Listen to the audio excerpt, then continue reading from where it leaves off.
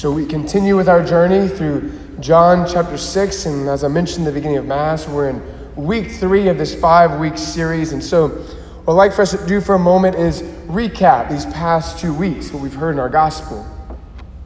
2 weeks ago, we were given the account of the multiplication of the loaves, the miraculous events in which Jesus showed himself as the new Moses. He did so by going up a mountain during the time of Passover, performing a miracle of bread, and having 12 wicker baskets of bread left over. All of these were pointing back to the person of Moses, only to point forward that someone greater than Moses was among them, the Messiah they were expecting. And this miracle provides the outer context of Jesus' teaching, Eucharistic teaching of the bread of life, his flesh for the life of the world. Amazed and full, the crowds, the people who were fed by him, now begin to seek Jesus, but for all the wrong reasons. And this is what we heard last weekend. They seek him. Why? Because their bellies were full. They had enough to eat. They were comforted with earthly food. And Jesus calls them out on it. And he summons them not to seek him to have their bellies full, but to seek him to believe in him. And so they, in response, they want to know what sign he can do, what miracle he can perform, to give him some credibility, because the multiplication of the loaves wasn't good enough. And so referencing the miracle in the manna in the desert, the crowd is basically saying, look, if Moses could give us the manna, what can you do to top that? How can you beat the miracle of the manna in the desert? How can you prove to us that someone greater than Moses is among us? Since Moses provided us with the bread of heaven, the bread of the angels, the manna. Jesus responds by saying, "For the bread of God is that which comes down from heaven and gives life to the world." And as they hear that this bread is going to give life to the world, they make a request. They say, "Sir, give us this bread always." And their small desire opens the window for Jesus. And this is the moment that gives Jesus the opportunity to reveal the new manna, this new bread, which is himself. He says to the people, "I am the bread of life, and whoever comes to me will never hunger, and whoever believes in me will never thirst." And so this is where we find ourselves today in the story. With the gospel we just heard, you could say, come to the beginning of the Bread of Life discourse, properly speaking, where Jesus is really going to hammer down the teaching of the Eucharist. And it's important for us to know that the key to unlocking the mystery of Jesus' teaching is none other than the miracle of the manna. This is so important because Jesus is going to use that event in history in 2 ways. He's going to use it as a metaphor, and he's going to use it to compare and contrast what was given in the Old Testament and what's given in the New Testament. First as a metaphor, second comparing and contrasting. And so, as we heard today, the first half of the Bread of Life discourse, Jesus is using the manna as a metaphor. You may ask, metaphor for what, Father? A metaphor for his divinity. For his divinity. I don't know about you, but maybe you've been challenged or asked about the Eucharistic teaching by some of our Protestant brothers and sisters. And they're like, where do you find that in the Bible? And you just say, John chapter 6. Which is true, right? But the first half of Jesus' words are all about using the manna to believe in him. It's not about the true presence of the Eucharist. So Jesus first wants them to believe, but we have to ask ourselves, why? Why would Jesus want them first to believe in him? Because if we don't believe that Jesus is divine, that Jesus is God, we will not and we cannot believe in the true presence of Jesus in the Eucharist. This is why he first elicits their faith. And how does he do that? He tells the crowd that he's come down from heaven and that he is the bread of life, using the manna to kind of say he has come down from heaven. How do they react to this? John tells us. He says, the Jews murmured about Jesus because he said, I am the bread that came down from heaven. And they said, is this not Jesus, the son of Joseph? Do we not know his father and mother? Then how can he say, I have come down from heaven? You see, their questions kind of clue us in on what Jesus means. In short, they're asking, who's your mom and who's your daddy? Because your mom and your daddy, I think, are Mary and Joseph. Joseph, he built me that table the other day. I think Mary cooked us a meal the other day. What do you mean that you came down from heaven? That's your parents. You see, they halfway understand what Jesus is saying because they considered the manna to be heavenly, the bread of angels, as they called it. And so Jesus, using this metaphor, they're saying, how can he claim to come down from heaven? Who is this guy? And Jesus calls them out from being slow to believe. And he calls them out his favorite way, using scripture on them. He says, you've heard it said in the prophet Isaiah. You've heard it said this, they shall all be taught by God. In short, Jesus is saying, look guys, in the Bible it says the Messiah is going to be God. He's going to come and teach all of you. Now I'm telling you that I'm God and I'm teaching all of you right now. So why are you so slow to believe?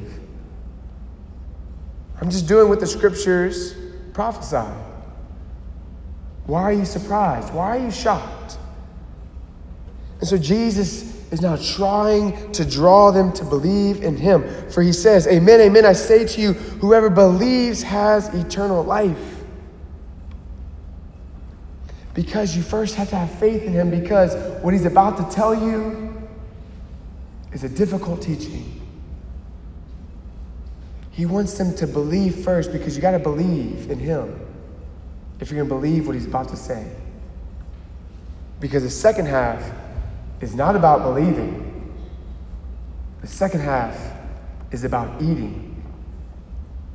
Jesus begins to switch the emphasis. No longer does he talk about believing, but now he's talking about eating. And guess what he does? Just like with the metaphor, he uses the old manna to compare and contrast. And now, listen to his words. Jesus says, I am the bread of life. Your ancestors, they ate the manna in the desert, but they died. This is the bread that comes down from heaven so that one may eat it and not die. I am the living bread that came down from heaven. Whoever eats this bread will live forever. And the bread that I will give is my flesh for the life of the world. You see why Jesus wanted them to believe first? Because he was about to drop a bomb on them. He's about to give them a hard teaching that they must eat this new manna. And this new manna, this new bread of life that's come down from heaven, is his flesh for the life of the world. They were all excited about it being the life of the world earlier. Now he says it's his flesh for the life of the world. We'll see next week how they react. And so with all that said, I like to stop right there. I like to maybe take the lead from Jesus because that's always a good idea to do. And I want to ask you something. What do you believe about Jesus? Do you believe that Jesus is God? Because it's a game changer. To believe or not to believe that Jesus is God himself, come down to heaven to give us the new manna, is a game changer. And it determines everything. You may say, Father, that's silly. Of course I believe. My mama told me it growing up. My nanny told me. My grandmama told me that Jesus was God, so I believe it. Well, if this is what you believe, then we must take his words very seriously. And when he says that I am the bread of life, and the bread that I give is my flesh for the life of the world, we have to believe this. And if we believe this, my brothers and sisters, then our actions, our responses must reveal and manifest what we believe. So I encourage you, I exhort you, I challenge you, I beg you, that when you approach the most blessed sacrament during the time of communion and you come to receive him, you do so with great faith. And the way that you show your faith is how you receive him and how you respond to the words, the body of Christ. As a priest,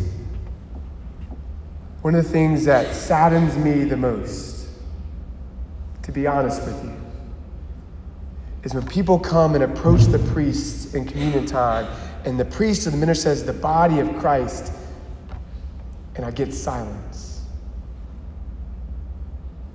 Or I get a mumble, amen. Or I get what I like to call body snatchers.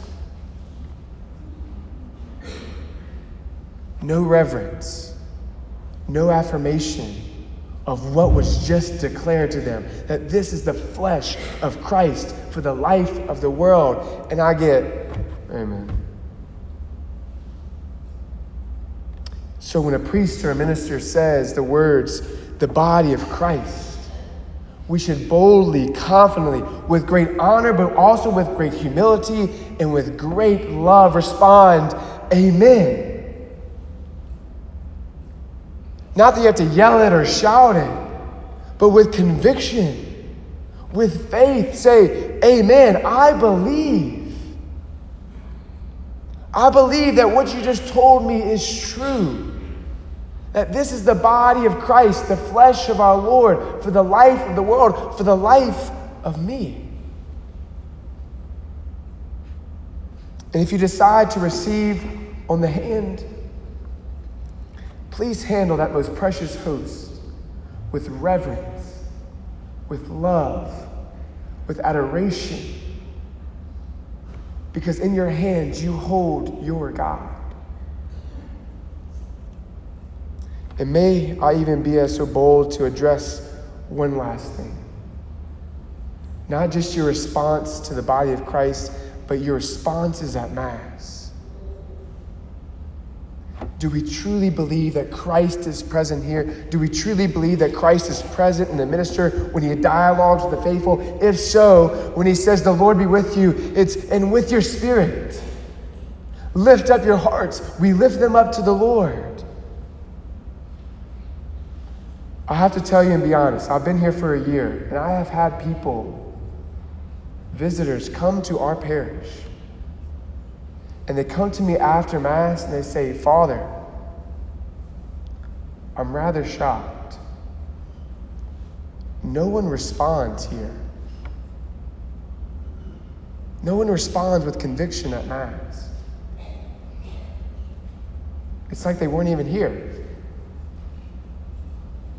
But if we, Nativity BVM Cathedral, if we're going to be believers in Christ and believers that he is God, let our responses, let our actions show that. Myself included.